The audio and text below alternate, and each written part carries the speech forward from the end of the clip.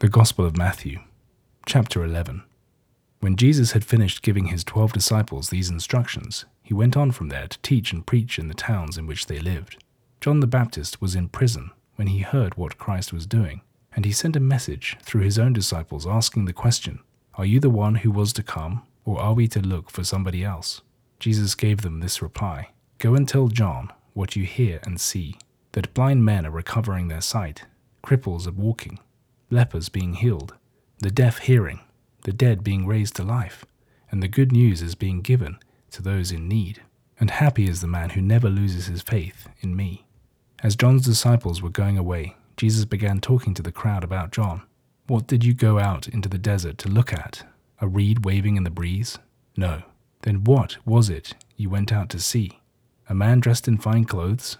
But the men who wear fine clothes live in the courts of kings. But what did you really go to see? A prophet?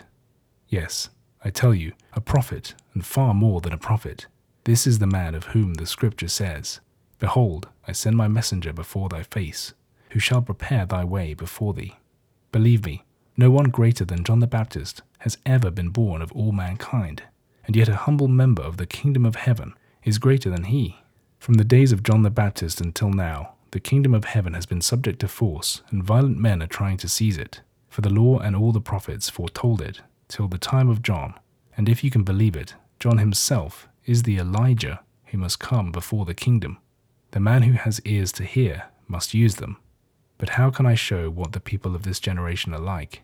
They are like children sitting in the marketplace, calling out to their friends, 'We played at weddings for you, but you wouldn't dance, and we played at funerals, and you wouldn't cry.' For John came in the strictest austerity, and people say, 'He's crazy.' Then the Son of Man came enjoying life, and people say, 'Look, a drunkard and a glutton, the bosom friend of the tax collector and the sinner.' Ah well, wisdom stands or falls by her results." Then Jesus began reproaching the towns where most of his miracles had taken place, because their hearts were unchanged. "Alas for you, Chorazin! Alas for you, Bethsaida! For if Tyre and Sidon had seen the demonstrations of God's power, which you have seen, they would have repented long ago in sackcloth and ashes. Yet I tell you this, that it will be more bearable for Tyre and Sidon in the day of judgment than for you. And alas for you, Capernaum! Are you on your way up to heaven? I tell you, you will go hurtling down among the dead. If Sodom had seen the miracles that you have seen, Sodom would be standing today.